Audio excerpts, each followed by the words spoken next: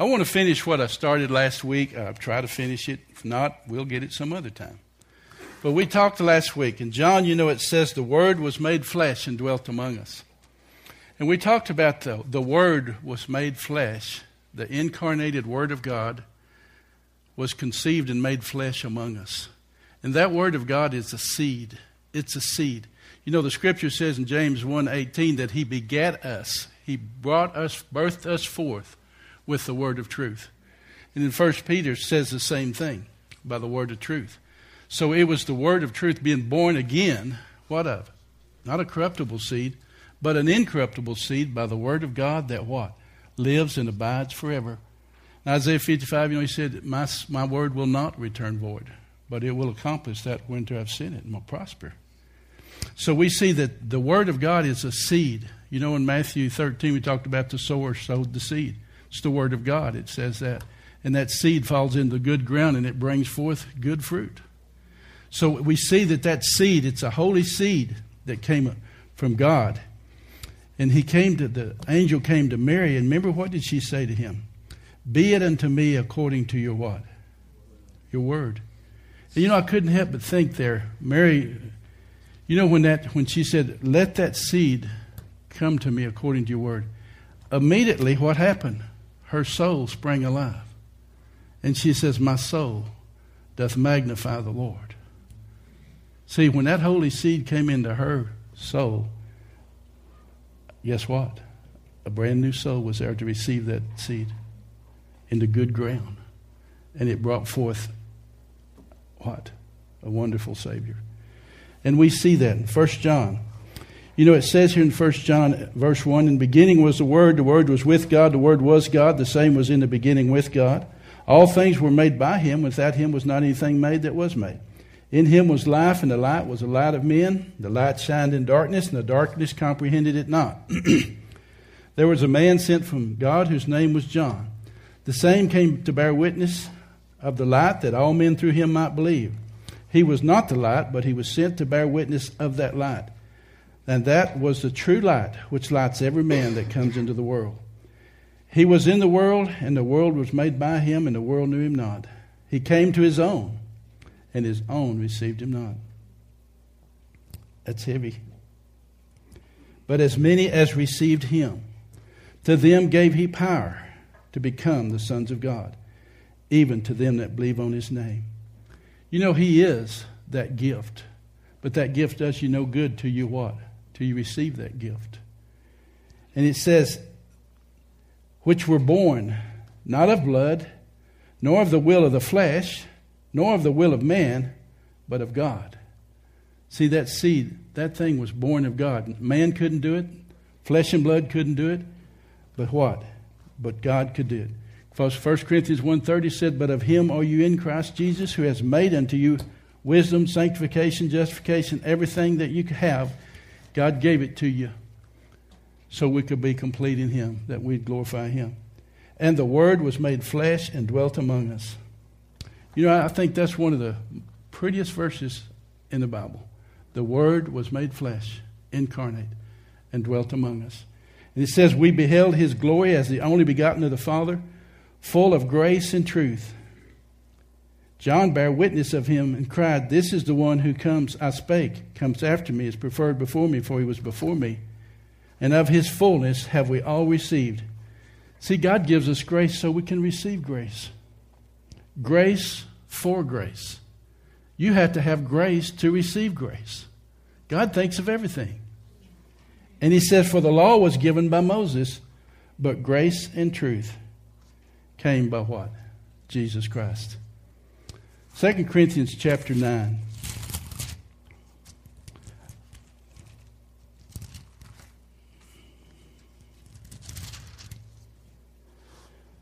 It says, thanks be to God for his unspeakable gift. Thanks be to God for his unspeakable gift. You look at that word, unspeakable gift. That gift means it's inexpressible. It's indescribable. That gift is inexpressible, undescribable. It's beyond explanation. It's that gift of Christ. We talked about it this morning, that when Jesus came and in that precious gift, so many people have that gift, and we open that gift, but there's so much in that gift, but we don't understand what all that gift's about. You know, and we're beginning to learn that He not only came to save us spiritually, but 1 Thessalonians 5:23 says, what? The God of peace sanctify you wholly. And I pray your whole spirit, your soul, and your body be preserved blameless at the coming of the Lord Jesus Christ. And faithful is He who called you, who has also what? Done it. So not only does He want our spirit saved, but He's also made a way for us to have a new soul, which is a new mind, will, and emotion, because that's part of that gift. And I believe when that seed came into Mary, that seed fell on good ground. How many of you agree with that? And immediately she knew her soul was different. Her soul began to magnify the Lord. You know, that old man, the Bible says that the old heart is deceitful and desperately wicked. And it says the old mind is not subject to God, never will be. But it also says, but we have the mind of Christ. So it's an exchange. See, this whole thing of the gift is receiving and exchanging for that. What God has purchased for us so we can be complete. If any man is in Christ, he is what? A new creation. Old things are passed away, and some things have become new. All things have become new. And remember that scripture in 2 Corinthians 5 there where He said He has given us the ministry of reconciliation. That Greek word for reconciliation is exchange. See, the gospel is a gospel of exchange. Why is that? Because we were born of a corruptible seed. And the only answer to the corruptible seed is a new seed. And with that new seed, we get the whole package, spirit, soul, and body. And that's why you start trying to express that gift of Christ, what all that gift covers. It's indescribable, inexpressible. And what is a gift? It's something given without a cause or an occasion. Given without compulsion. It's free. It's without cost, without merit. You know, one of the things it's staggering to us, you know, for God so loved the world that He gave His only begotten Son. That word agape it's given freely without any strings attached. See, that's what agape is. You know, we look in that in Romans chapter 5. Look with me, Romans chapter 5.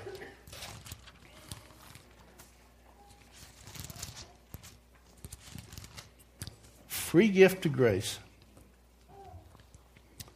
It says in verse 6 of Romans 5, for when we were yet without strength, in due time Christ died for the ungodly. For scarcely for a righteous man will one die, yet peradventure for a good man some would dare to die.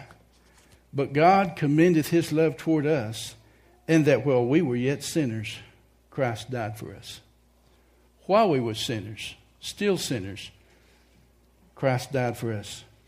Now look at that. Verse 9, much more then, being justified by His blood, we shall be saved from wrath through Him. For if when we were enemies, we were reconciled, and that Greek word is exchanged, remember? When we were enemies, while we were enemies, God exchanged His Son. Jesus was made sin for us, so we might be made the righteousness of God. He exchanged our sin for His righteousness.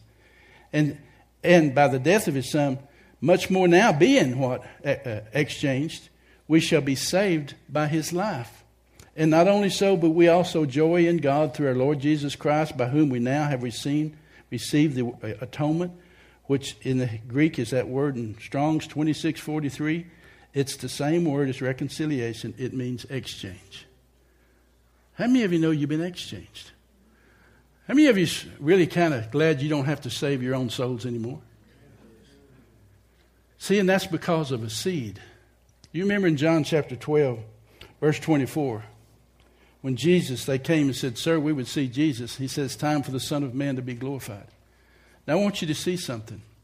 This precious little seed that came from God to Mary, that was born of Christ, and for 3.5 years, He healed the sick, He cleansed the lepers, He cast out devils, He did all these things as the incarnate Son of the living God. And now He says it's time for that seed of God and man that comes together. It's imperative that seed die. Because if it never died, it would just be one seed. But what he says there in John 12:24, except that corn of wheat or that seed falls into the ground and die, it abides alone. But if it die, it shall what? Bring forth much fruit. But he didn't stop there. And then he says to his disciples, he that saveth his life, which is the word soul, suke, will lose it. But whosoever loses his soul will find it. If any man serve me, let him come after me. Let him follow me. What is he saying? It's time for that old soul, my soul, to die. And basically he's saying it's time for you to let your old soul die too. Because what did he say? If any man save his soul, he'll lose it. But if you lose your soul, you'll what? Exchange it. It'll be exchanged for a new one. Because until you're willing to let it die, it abides alone. But if it die, it brings forth much fruit. Remember in Isaiah 53:10, when God, talking about in the garden, when God saw Jesus suffering in the garden for our soul, you remember Jesus went on to say here in John chapter 12 and about verse 26, he says, now is my soul sorrowful. Now is my soul troubled. Troubled, and that word is anxious, agitated. For he that knew no sin was beginning to be exchanged for our sin. And he was beginning to be agitated. And he said, what should I say, Father? Save me from this hour. But for this cause I came. And then in Matthew 26, he says, now is my soul exceedingly sorrowful, even unto death. And what shall I say? He said, Father, do I have to drink this cup? If it be possible, let this cup pass from me. 3 times, but he said, not my will, but yours be done. And he drank that cup. And when it says in Isaiah 53:10, it pleased God to crush him, to bruise him, to make him sick, when he shall make his soul an offering for your sins. But what does it say next? He shall see his seed and prolong his day. What seed?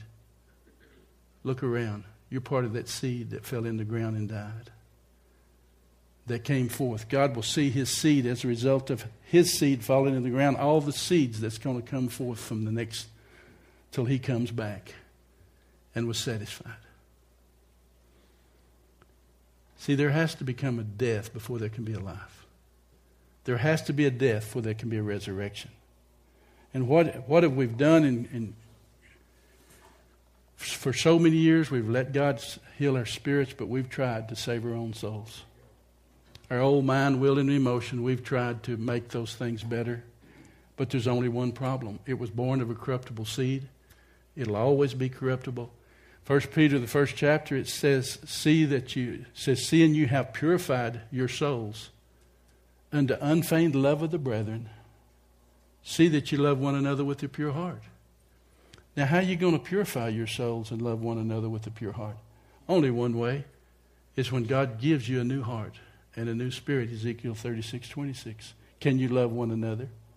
We can say we love each other with this old heart, but God said that old heart's deceitful and desperately wicked. I give you a new heart and a new spirit. So then we truly can love one another in sincerity and love with a new heart, and that's part of your new soul. And why? What does the next verse say? Being born again, not of a corruptible seed, but an incorruptible seed through the word of God that lives and abides forever. So it's that seed, that precious seed that fell in the ground and died, that came to us so we could be born again. Remember what Jesus said to Nicodemus? You what? You must be born again.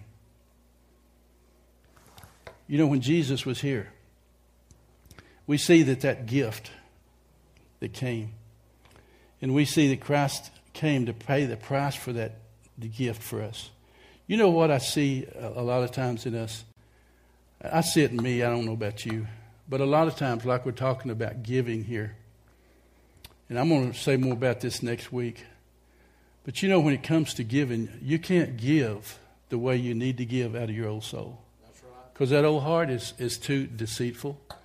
And you know, one of the things that I see, and I'm just going to say this and I'll hit it again next week. There's a lot of teaching going on around the body of Christ now to live a blessed life. The first thing you got to do is to pay your tithe and pay the first fruits. You do that before you do anything with your money. But I want to tell you something. When Christ redeemed us from the curse, He redeemed us from the whole curse, including the tithe. Now, I know that's going to shock some of you, but He redeemed you from the whole curse.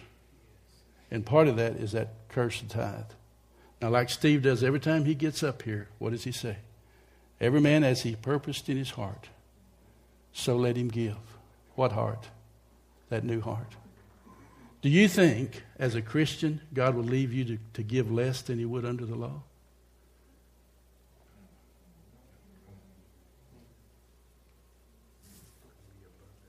See, it only takes a little leaven to leaven the whole thing. You can't do away with all the other. You know, and then you say, oh, well, but tithing was before the law. Well, sure it was. But Abraham didn't give according to the law. He gave according to his heart. He did that of his heart. So I just want you to be thinking about that. And there's a lot of stuff that wants to pull you back under legalism. Now, I know Jesus said in Matthew 23 to the scribes and the Pharisees, you pay tithe of all these things and this, all this stuff, but you've omitted the heavier weight of the law to take care of your parents. He says this you ought to do, not to leave the other undone. But who was He talking to there? Pharisees, who was living under the law. But Christ redeemed us from what? The curse of the law. And I promise you, that new heart will never be stingy like the old heart. And if you try to tithe out of your old heart just to do what's right, you're going to be back under a striving of giving. But if you get rid of that old striving thing and just give according to God gave you the new heart, I promise you, you'll do a lot more and you'll be without the curse over you. Sure is quiet in here. I've never said this, but I just wanted to say it because I see it going around. And it's all right to get rid of all the law but this one thing. No, that one thing needs to go too. Because God doesn't want us to give out of legalism. He wants to give us to give out of the heart of love that He gave us because it's His heart. And you purpose in your heart to give, not grudgingly or necessity. Because it goes down to one thing. He that soweth sparingly will what? Reap sparingly. That's the verse before that. It's okay if you don't want to tithe. But if you sow sparingly, you reap sparingly. The thing of sowing and reaping still works under grace. It works better. So anyhow, I don't know how I got off onto that. But I think it's according to that gift. We don't understand. You know, when it says give without... I've noticed something here at Christmas time. There's a few times of year, even when the old man gets provoked to give. Right? Your compassion comes up and you give, and I don't know all the motives behind all that, but it seems like things are easier giving in certain times when tragedy comes up or when something else comes up. It's a lot more easy to give. But you know, we're raised in a society. I saw on the news this teacher that bought 20 new bicycles. And she only gave them to the best ones in her class. Those that was the best got the bicycles. We're raised in a society, in a world, that's performance-oriented. It doesn't matter what it is. You get what you get based on performance. If you're good academically, you get the scholarships. If you're not blessed with a lot of brains and you work real hard and you're not quite there, it's based on your performance. Just about everything in this world is based on your performance. It's given to the best. Those who are smarter. But I want to tell you something. God's way is, blessed are the poor. He always comes to those that don't have. It's a different standard when it comes to God. It's not based on your performance. It's based on what Christ did for you. While we were yet what? Sinners, Christ died for us. You know, some would maybe die for a good man. Maybe. But even while we were sinners, God sent his son. Did you know something? God knew when he gave that gift of his son that they would mock him, they would spit on him, they would crucify him, they would do all these things to him. He knew that when he gave his son. And he gave him anyhow. How many of us could do that? I'm afraid I'd be like Alan. Let's just kill them all and let God sort them out. But we know where that comes from. But see, that's the kind of heart the Father has. While we were sinners, he did that for us.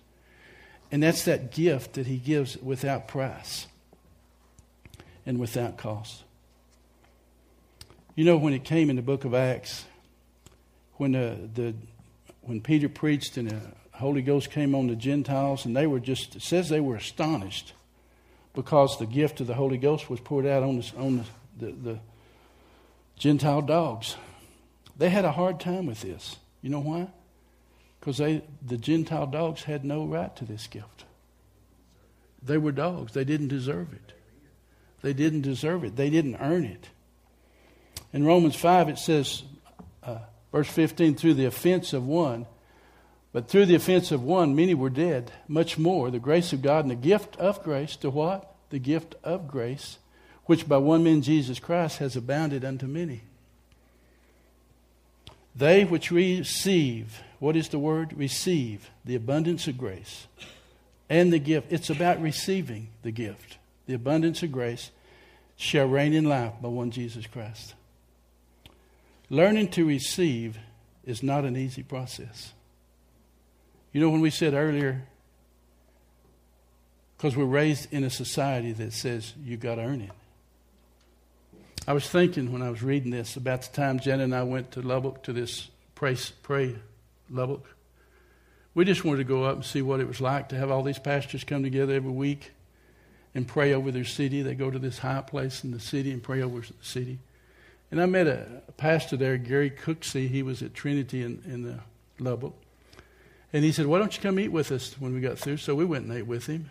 And then he said, well, what are y'all going to do? I said, we're just going to spend the night here and look around, just relax. And he said, why don't you come to church tonight? So we went to church that night, sat back about halfway back and never said a word. And after the service, he called us up and told everybody who we were, where we were from. He said, I invited them to go eat with me. I really didn't think they would, and they did. And I invited them to come to church tonight. I really didn't think they would, but they did. And he said, I just feel like that God wants us to bless them. Now, this was hard. So he had us come stand there, and they gave us trash bags. And we stood there while all these people came by and put money in that bag.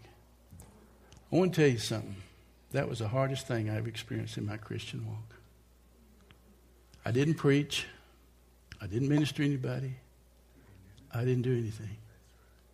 And I sat there as I watched these people come by and put money in there. And we got to the motel room, dumped it out on the bed, and it's over $3,000. So, you know, then I had to struggle. Now, God, I didn't do anything to get this, so this money can't be for me. It's got to be for something else. I didn't earn it. So it sat on my dresser for a week or so before I could figure out what was seed and what was what. And all the time, God was saying, you got to learn to receive. Now see, until we learn to receive, all this gift that Christ has given us is in vain. We have been given the fullness of the Godhead bodily, and it's all ours. We're complete in Him. Everything God has is ours. But until we get rid of this mentality that I don't deserve it, we can't have it. You got to learn to receive. And I'm telling you, when you're like me and you've worked for everything you've gotten your whole life,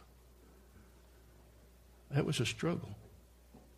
I don't think it was as hard on her as it was me, because she was raised in a different environment. But you know what God was trying to show me is, I have a lot of stuff to give you, but until you learn to receive, you can't have it. It's available. It's yours. But until you learn to freely you've received and freely give. So that was learning what it really meant to. You understand what I'm trying to tell you is this whole realm in the spiritual realm is completely different than this realm we're raised in, where it's all about what you do. See, over here, it's all about what you do. Over here, it's all about what He's done. Freely. To give you everything. And it's already freely been given to us in Christ. It's all part of that unspeakable gift that He's given us.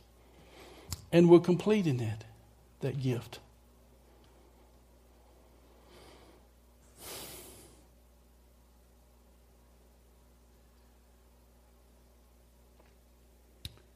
It's incredible. But you know what? I think from that point, I can't say for her, but I can say my life began to change drastically. I began to see more of the revelation of what God's freely given us. And you know, He only opens it little. He only lets you see what you can handle. But He wants us to have the whole thing. That's why Paul said, from the day I heard you was saved, I cease not to pray for you day and night, that the eyes of your understanding may be enlightened, that you may know what is the hope of His calling and what is His greatness and all the things, exceeding power and everything He's got for you. Why was Paul saying that? Because they was raised under a system that says you got to work if you get. The whole thing, you got to work if you get. And he says your eyes of your understanding has got to be opened so you can see it's not about what you do.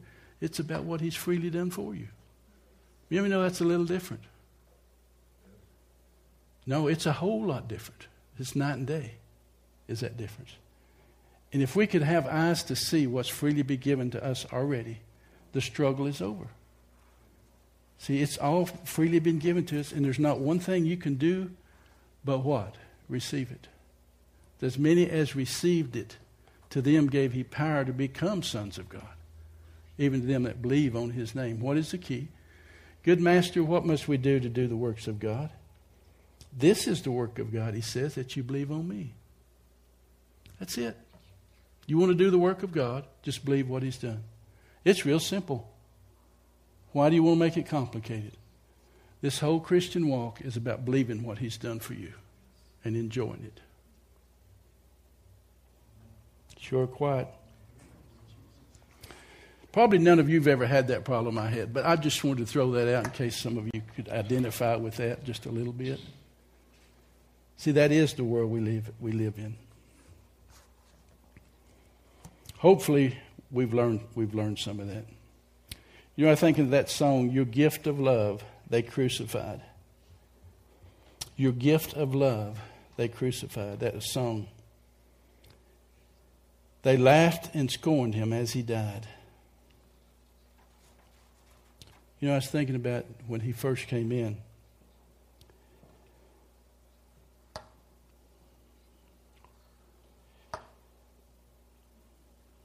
And they began to sing,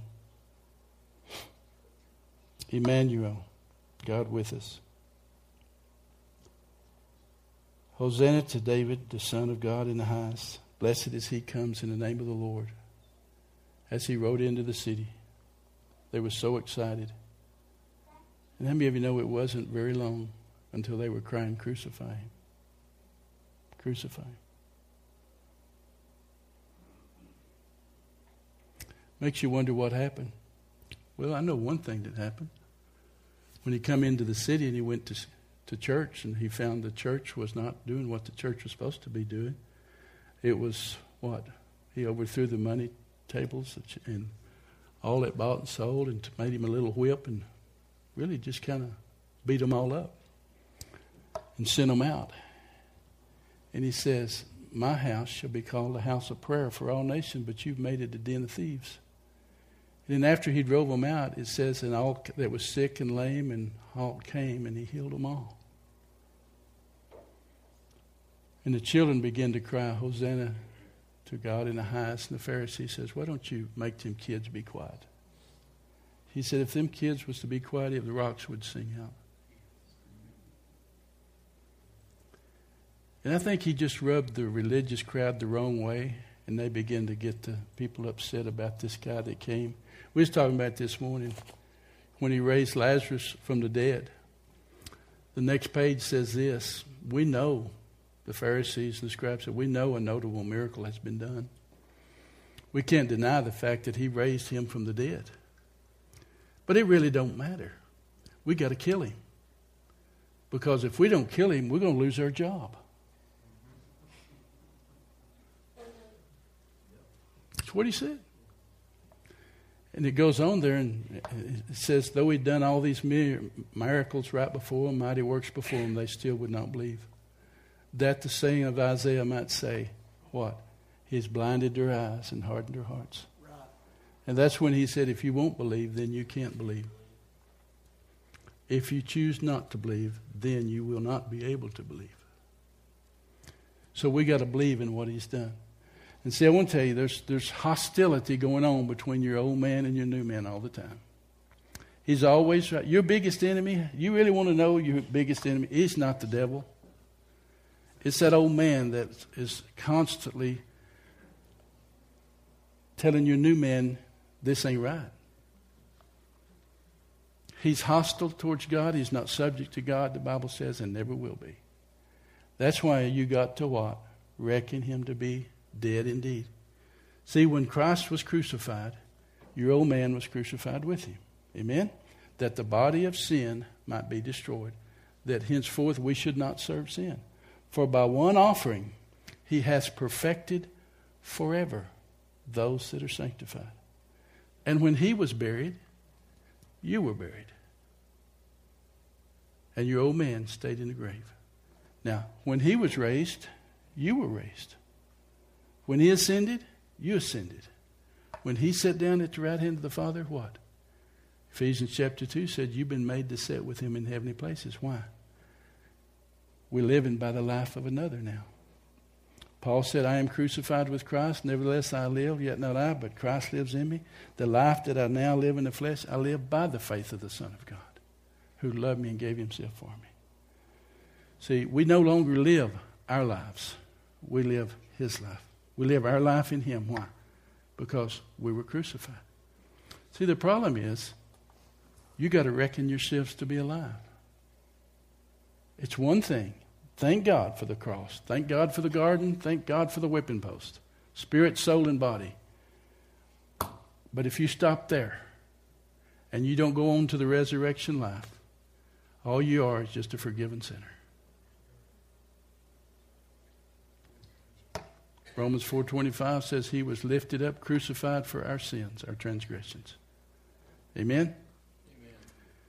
But he was raised for our justification. See, in the resurrection is where we become a new creature. Old things are passed away and all things have become new. And that's why it says in 1 John, that which is born of God cannot sin, for his seed remains in you, and it cannot sin. So for me to sin, what do I have to do? Go back to who I was. Because who I am cannot sin. And you know what? I choose not to go back. We don't have to go back. If you be risen with Christ, set your mind, your affection on things above, not on things of the earth, for you're dead. And your life is hid in Christ. And when Christ, who is your life, shall appear, then you shall also appear with him in glory. What's the next verse say? Mortify therefore the deeds of the old man. Put them to death where they belong. Put off the old man with his deeds. But it didn't stop there. It says, now put on the new man, which is created in righteousness and true holiness. See, we've been created in righteousness, true holiness. Do you know what? You cannot do one thing to make yourself any more holy or any more righteous than Christ has already done for you. The biggest trick Satan has is to try to get you to do something to make yourself a little more spiritual.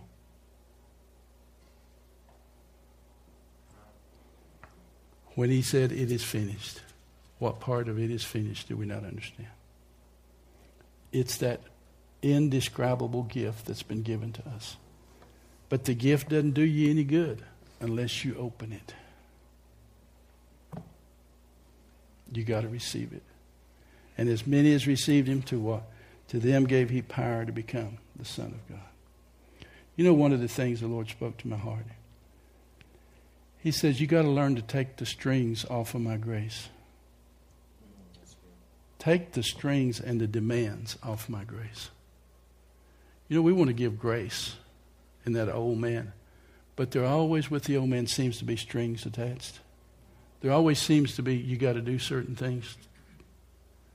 You with me? It says there's no strings attached with my grace. There's no demands attached with my grace, but to believe in what he's done. So, enjoy it. His unspeakable gift.